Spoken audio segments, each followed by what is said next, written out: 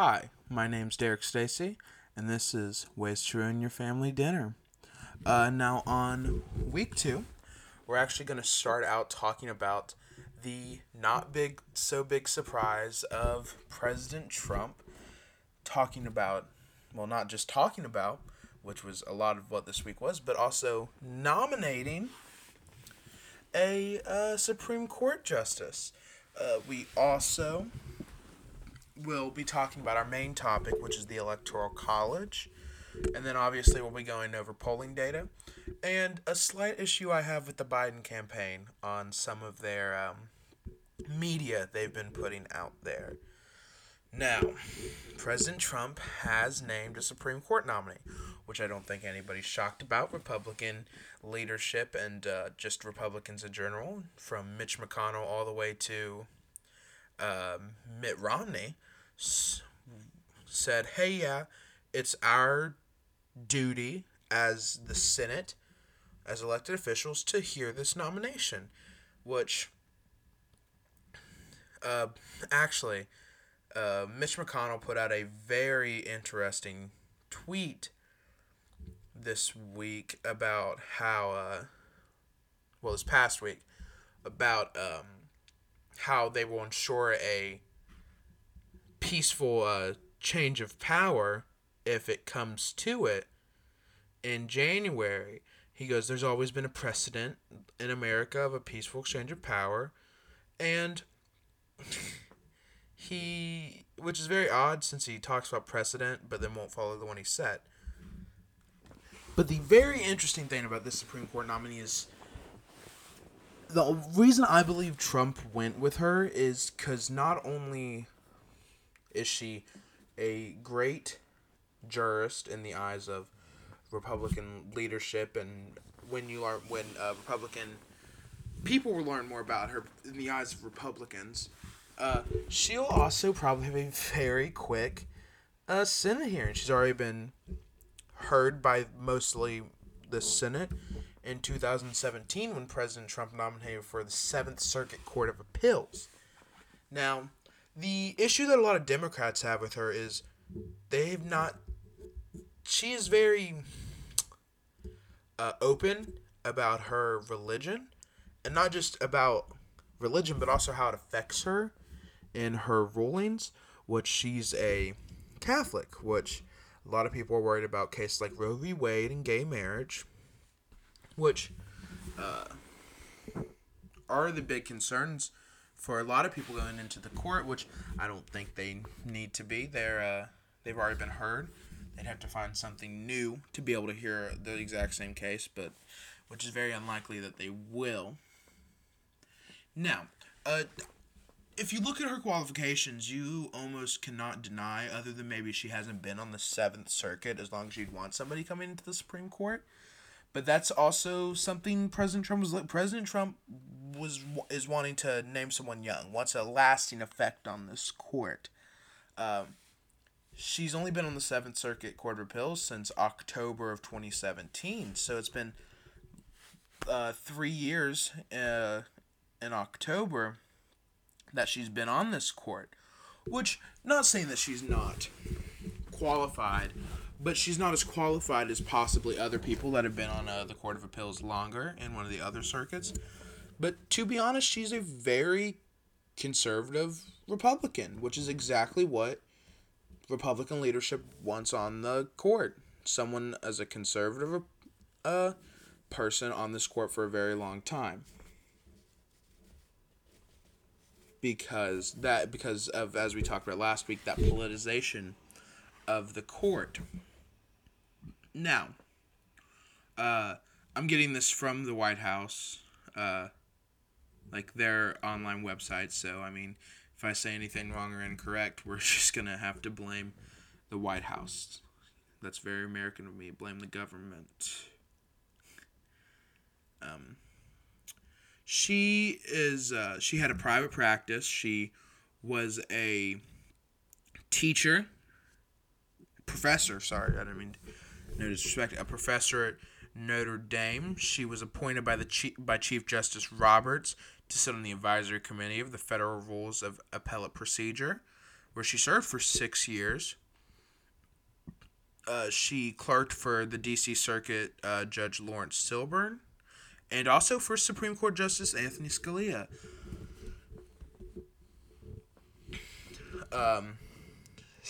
She practiced both trial and appellate. I can't believe I just messed that word up. Litigation in Washington. She worked 15 years as a professor. She graduated summa cum laude from Notre Dame Law School.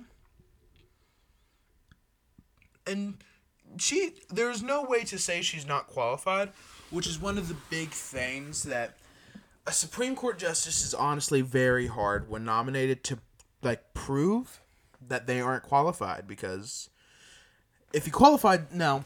The issue is, if he qualified, some people that were on that list, that original short list, such as Ted Cruz,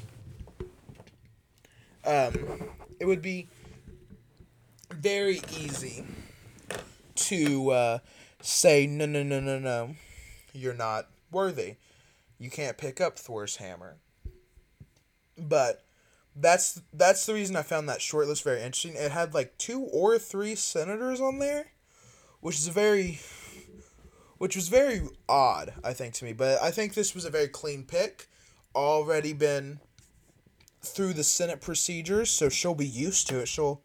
There will be a bit more limelight and stuff they might not have been looking at, because as important as the Court of Appeals are, there's no higher court than the Supreme Court. So, as we saw with Brett Kavanaugh, if there's anything that's happened in her past, we will know about it.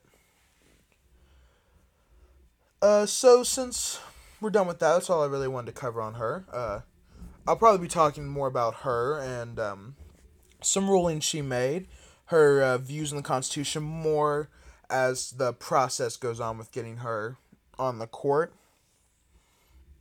Let's talk about the Electoral College. The most important part of our electoral process that not a lot of people know about. Not a lot of people understand the Electoral College, which I find very odd. The odd thing about it is that a lot of people can say, oh, I know what the Electoral College is. They've heard about it and they've been taught about it. I just use air quotes on a podcast. That's really funny. But no one really understands what it is, because it's kind of an annoying process to learn, to know about, to truly understand. So, let's try to break it down on a podcast done by an 18-year-old weirdo. So, the thing about the Electoral College a lot of people need to understand is it's the way you win the presidency. The popular vote truly does not matter, other than, hey, look, the people love me type thing. So the Electoral College, you have to have 270 of the 538 electoral votes, which is actually something I'm going to get into later, because I was looking at an Electoral College map the other day, and I did an Electoral College map that is very likely to happen, that has neither person reaching the 270 and both being tied at 269. It's a very high possibility if everything breaks just enough for the world to go crazy. So before we even get into that map and the way it breaks down and why I want to talk about it, is the way the Electoral College works. So, as I said, you have to win 270 of the 538 to win. You have to have a simple majority. It's a simple way to put it. You have to take 270. Now, the reason that we even have this is because back in the 1700s, when we were doing the Constitution and we were figuring out how to do the voting process and things of that nature, bigger states wanted to be a popular vote. Just the person who gets the most votes wins. And Smaller states goes, hey, no, that's unfair. We have like 7 people. You have like 7 million. So we want it to be that each state has a certain number and you have to win that state. Which back in 1792, that makes sense. That the voting population wasn't very high in the United States. Um, but another issue that came up out of this was how are the points going to be assigned? And so it was a population issue, which gets us into the Three-Fifths Compromise, which is a disgusting piece of legislation that's a stain on America. But that's not what we're talking about today. So the population count and points got dished out to each one, which in theory seems okay until we run into the little issue with the Electoral College. The easiest one to bring up for most people would be the 2016 election. Hillary Clinton takes the popular vote by 3 million people, and President Trump takes the Electoral College by a large amount. And so that's when the issue that comes up with the Electoral College.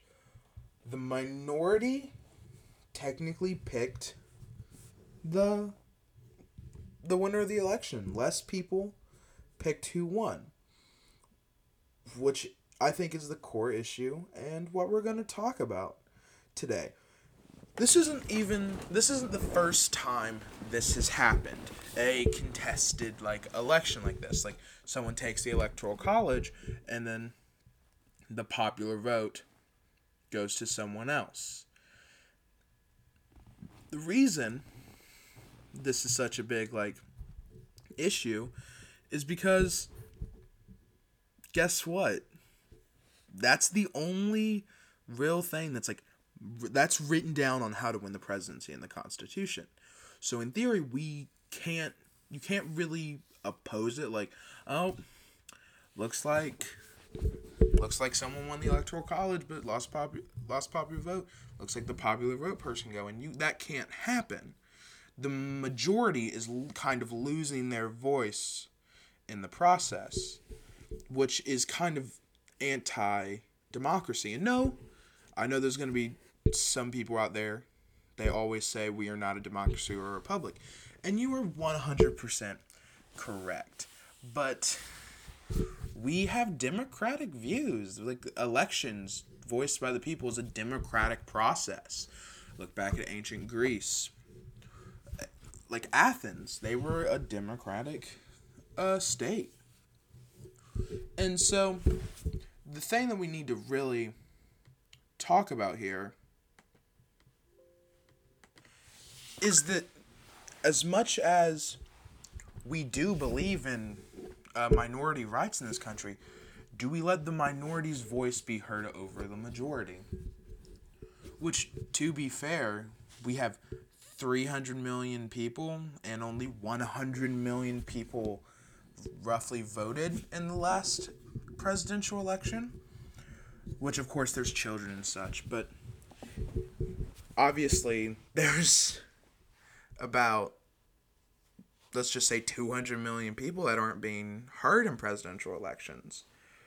But does the idea of the Electoral College actually kind of threaten people's voices being heard? And reason I truly for a long time did not want to vote in my home state of Kentucky in presidential elections because my voice is very much unlikely to be heard, in my opinion, with the winner-take-all system by 48 of the 50 states, which means you win the state by a simple majority of popular votes.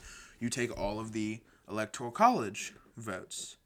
So let's say that President Trump and Biden in the state of Kentucky, Trump takes it by literally one vote. He takes every single Electoral College vote in the state. The only two states that don't do this is Maine and Nebraska, which is they divide up the person who wins the state gets to take, in Nebraska, 2 of the 5 electoral college votes. In Maine, it's 1. Or no. In Maine, it's got 4 electoral college votes, not 3. It's got the winner of the state overall takes 2 of them, and then in the 2 electoral districts, whoever wins like 1 takes 1, whoever wins the other takes 1. That's how it breaks down in Maine. And so this process, in theory, would be better, but that's not how. As I said, 48 of the states do it. 48 states have a winner-take-all system, which really discourages people from coming out and voting. And Republicans in California, if you're voting in a presidential election, if you're a Republican, you feel kind of useless. And in New York, same thing with Republicans, but in Alabama and Kentucky, you kind of feel the same way, but as a Democrat in a Republican state. So this, honestly, the Electoral College kind of hurts the idea of people coming out and voting because you feel useless. Just imagine those 3 million people in 2016. So the inherent issue that we need to talk about is, do we keep this system that not just once, twice, 4 times has infringed on the majority of the population? I believe no. My personal opinion is I'm not a big fan of the Electoral College. I do believe we should get rid of it. That's also just my opinion. Now let's look at the other issue. The other issue is one of the most talked about things during an election year, a presidential election year, are these things called swing states. Now, swing states are states that never really swing one way Democrat or one way Republican. That statement is the overlying issue, is that people won't address the issues in every state because they don't need to go to every state to win. You need to go to Pennsylvania, Florida, Michigan, Ohio, and Wisconsin. There was an article, I feel so stupid, I can't remember the name of the article, that said, it was released in 2016, it said that 4 out of 5 of the average voter goes ignored. Because of swing states. We shouldn't hear campaign promises that are directed towards only the Hispanic people of Florida, and then also hear campaign promises that aren't towards people that need jobs in Kentucky, but people that need jobs in Michigan. Like President Trump saying he'd bring the car manufacturers back to Michigan. We hear promises that are not directed towards the whole country. We don't get true campaigns in America anymore. We don't get what's best for the people. We get what's best for the people in the 5 key swing states. That's the inherent issue with the Electoral College, is they're not playing a game for the people, they're playing a game for the points. Now, something I didn't talk about is how these how you get chosen for the Electoral College. Each state is different. Usually it's a legislative body of the state decides how they're going to get picked. And then they get picked. The one big rule is you cannot hold federal office and be a member of be one of the people voting in the Electoral College, which is very good. I like that rule. Now, let's just go ahead and break down the most exciting part. Is the Electoral College map that could lead to a 269 vote. So obviously, as I said, there's the safe states of the South. if Trump takes Florida, Ohio, and Pennsylvania, big swing states, and Vice President Biden takes Minnesota, Wisconsin, and takes the majority of Maine, but Trump will get one electoral vote from that. Trump will take all of Nebraska, I believe. We see North Carolina, which is actually very close. We'll go over that at the end when I talk about the polls for this past week and my problem with the Biden campaign, some of its recent media ads. But this Electoral College map, I think, inherently shows the issue is there are multiple ways for it to be taken out of the voice of the people, because the moment it's a 269 tie, it goes to the House of Representatives, which then the House of Representatives gets to choose who the president will be, which, I mean, obviously for Democrats right now, if it's a 269 tie, they're going to be happy because they're going to get a Biden-Harris presidency.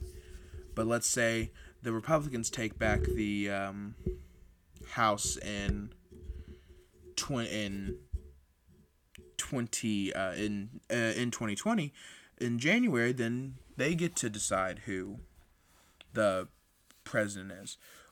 Which the issue with that is people can be swayed. Like we take the voice away from the people, which is something America has claimed not to want to do, but has done a few times, taken the voice away from certain people. But now we're not just taking away from certain people, we're taking away from everybody that votes, that's over the age of everyone that's over the age of 18 and votes. So should we have this system that inherently does not ensure what the majority of a country wants? Should we put a system where the minority gets to make the decisions for the majority? Where they put in a president that's not going to do things right for the majority of the people? I don't care if you like President Trump. I don't care if you dislike President Trump. He's been a poster child for the Republican Party, and what the Republican Party wants and what's against the Democratic Party. He's also speaking very much about how he does not like Democrats. The quote recently about the coronavirus, if you take away the blue states, the numbers look pretty good. That really shows that his disliking for the president, for the Democratic Party. So should we put in that system? That's another. I understand political parties that really they do feel the debate, but they also do bring a huge divide. We'll talk about that at a later date. And so should we have this inherent system that does not allow for a majority rule, for the rights and the beliefs of the majority of the country to be heard? And it might not happen all the time, but if it happens more than once, that's the moment it becomes an issue. If it happens once, it's an issue. So should we just keep avoiding this issue and not educating people on this issue? And truly, we talk about it, but we don't talk about it seriously. I think this should be one of the forefronts. Not Democrats will oppose it the moment that they win the Electoral College and lose the popular vote, just like in 2016, the moment Hillary won the popular vote but lost the Electoral College, guess what happened? Democrats for a couple months went on how the Electoral College needs to be abolished, it needs to be thrown away, we need to get rid of it. But the moment it benefits them is the moment that they want it. And even if we don't abolish it, I think it does need to have a serious look taken at it. We need to really look at how we want our country to proceed. And this actually brings something up, because I remember a big argument is we shouldn't change the Constitution. We will never. Well, it was a document. It was in the 1700s. Like, we shouldn't. Well, first off, it's been changed countless times.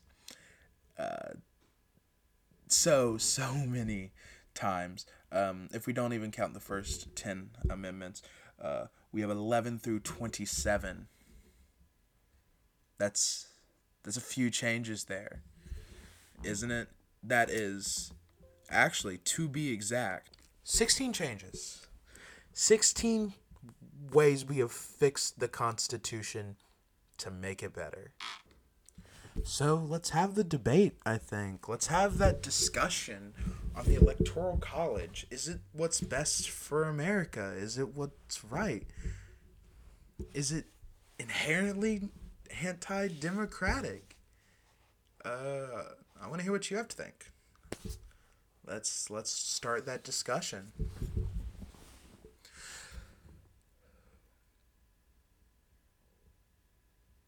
Now, let's talk about, I think, the best part of the week, the polls. Now, the polls are actually kind of getting interesting. Joe Biden has dropped to a 7-point lead, which I remember back just like 5 days ago or something. He had an 8-point lead for most of September. I know it dropped to a 6 for a little bit, but it's back up at a 7-point national lead. Now, I think one of the issues we have been seeing, like I talked about last week, was that like that discussion of are these people that are pro these demographics that Trump does very, very well in, are they being reached?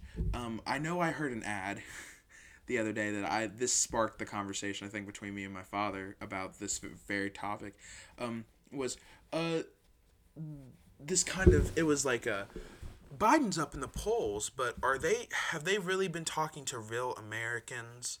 And it talks about how you can call in and say who you are voting for, and that type of ad is just it's very much being like, hey, I'm pro.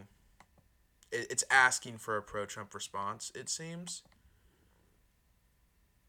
So that's kind of, I think stuff like that does counteract, because the poll numbers I am telling you are not just like CNN poll numbers. It's a combination of all the polls, and it tells you the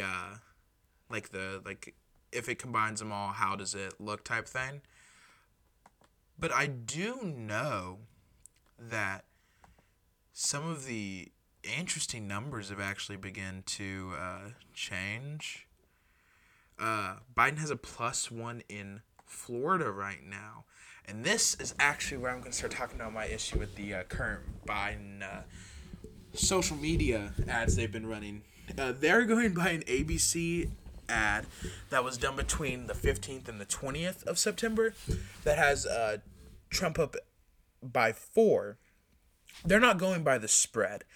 But so that does lead this they have this ad that goes, Trump's up by 4 in Florida, donate money to help us get ad buys in there. So that does bring up that, like, no, this one poll did. But if you look at this combination, like, then Trump could say the same thing that's a poll done by the Hart Research group, not between September 17th and September 19th, that has Biden up by 6. So I think people aren't going to look this up, obviously, most of the time. No one's going to be like, oh, look at, Biden says he's down by 4, but we're going to see, and he actually is not. So that's something that's really interesting. Biden's up by 5 in Michigan. I think that's a slight dip from last week. I believe he was at 6 or 7. He's up 1 in Ohio. which is actually better than he was than last week. It was a tie, correct, between President Trump and Vice President Biden. Uh, Wait, did I tell you the wrong state? I told you the wrong state. Biden's up by 1 in North Carolina, which is breaking the tie. In Ohio, he's up by 4, which is a big boost from last week. Last week he was up by 2. That's 2 plus points. Pennsylvania, he's up by 6. Wisconsin, he's up by 5. Biden's starting to carry a lot more of these swing states, which is very funny. And Trump, with the current spread, and Alaska's only up by 1. Now, these numbers honestly could vary. These numbers are going to do something that I think is very similar to what happened in the Democratic primaries with with Vice President Biden, is that Bernie Sanders was doing very well, but on CNN and every news organization was talking about how we need to wait until South Carolina to see what's really going to happen. Because Biden's going to do very well in South Carolina. He does very well with African Americans. If people start seeing these numbers, they're going to be very discouraged from going out and voting. President Trump's only up by 1 in Georgia. He's got a high lead in Idaho. Biden's got a strong lead in Illinois. Iowa, it's a tie between President Trump and Vice President Biden, which is, if you look at the polls for Iowa, President Trump was leading. He took a big dip from 5 points in early to mid June. He took a dip from 5 points to 2. Has rode a 1 point lead since August, and they are finally tied. Trump's got a +4 in Kansas, a +20 in Kentucky, and a +18 from a different poll. Biden's got 15 in Maine, up 32 in Maryland, up 36 in Massachusetts. Biden's up 9 in Minnesota. President Trump's up 8 in Missouri. Vice President Biden's up 6 in Nevada, up 6 in New Hampshire, up 18 in New Jersey, which has been the same. Never mind. It was 19 in May. He took a 1 point dip in the latest polls. Let's go look at my favorite state to look at this election, Texas. President Trump is a +4. Which, was that what it was when we talked? No, President Trump's taken a +2 point bump in the last week in Texas, which is very good for him, because if Texas was in play, then this election could very well be crazy. And that's like the main ones. But so, this is a very crazy looking election due to that Electoral College map I was obviously talking about, where it could be a 269 tie, which is very possible. Did I talk about the Ohio numbers? I believe I did at the very beginning, which had Biden up, yes. Which Ohio, I think, is going to be one of the keys. Yes, it has Biden up by 4. I think Ohio's going to be one of the key swing states this year, because they are inherently a Republican state. Their governor is a Republican. But I think something that's going to be it's going to play very well for Joe Biden in Ohio, actually, is that Trump's honestly mishandling of the coronavirus, and the governor of Ohio being very well has been very much against Trump. He had a meeting with Trump, and he said he tested positive for coronavirus, and he got tested like 2 days later, and it was a false negative, I believe. But that could play very well for President Biden. It's not quite campaigning, but showing that this key swing state is not a very pro-Trump state.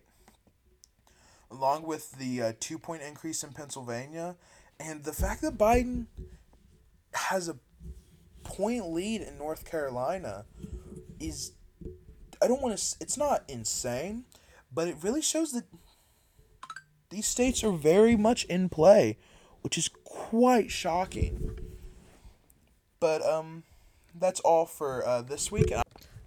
Next week we'll be talking about the debate. I think it's a very exciting thing to talk about. We're gonna have our first guest, one of my best friends in the world, Macy Rice. We'll be watching the debate together, then we'll come on here and we'll be breaking it down for you. Because I'll try to remain as unbiased. I'm gonna sit down and watch it as a person that just loves debates. I'll probably have some bias. I think President Trump will come out looking very strong, and I think Biden won't look horrid, but I think it will make him. He needs to play this first debate. He needs to look good. He can't look like a bumbling mess, but he needs to come in looking not as strong as he can, and then he needs to just try to destroy the next two. Do very great. And then, of course, my favorite one's going to be the Biden-Pence vice president debate, because Kamala Harris, I truly believe, will wipe the floor with Vice President Pence in a debate. So since we talked about the election and just democracy in general a lot this episode, I thought I'd leave you with one of my favorite quotes that I've heard about democracy. Democracy is the worst form of government, except all the others that we have tried. You guys have a great week, and get educated and get political.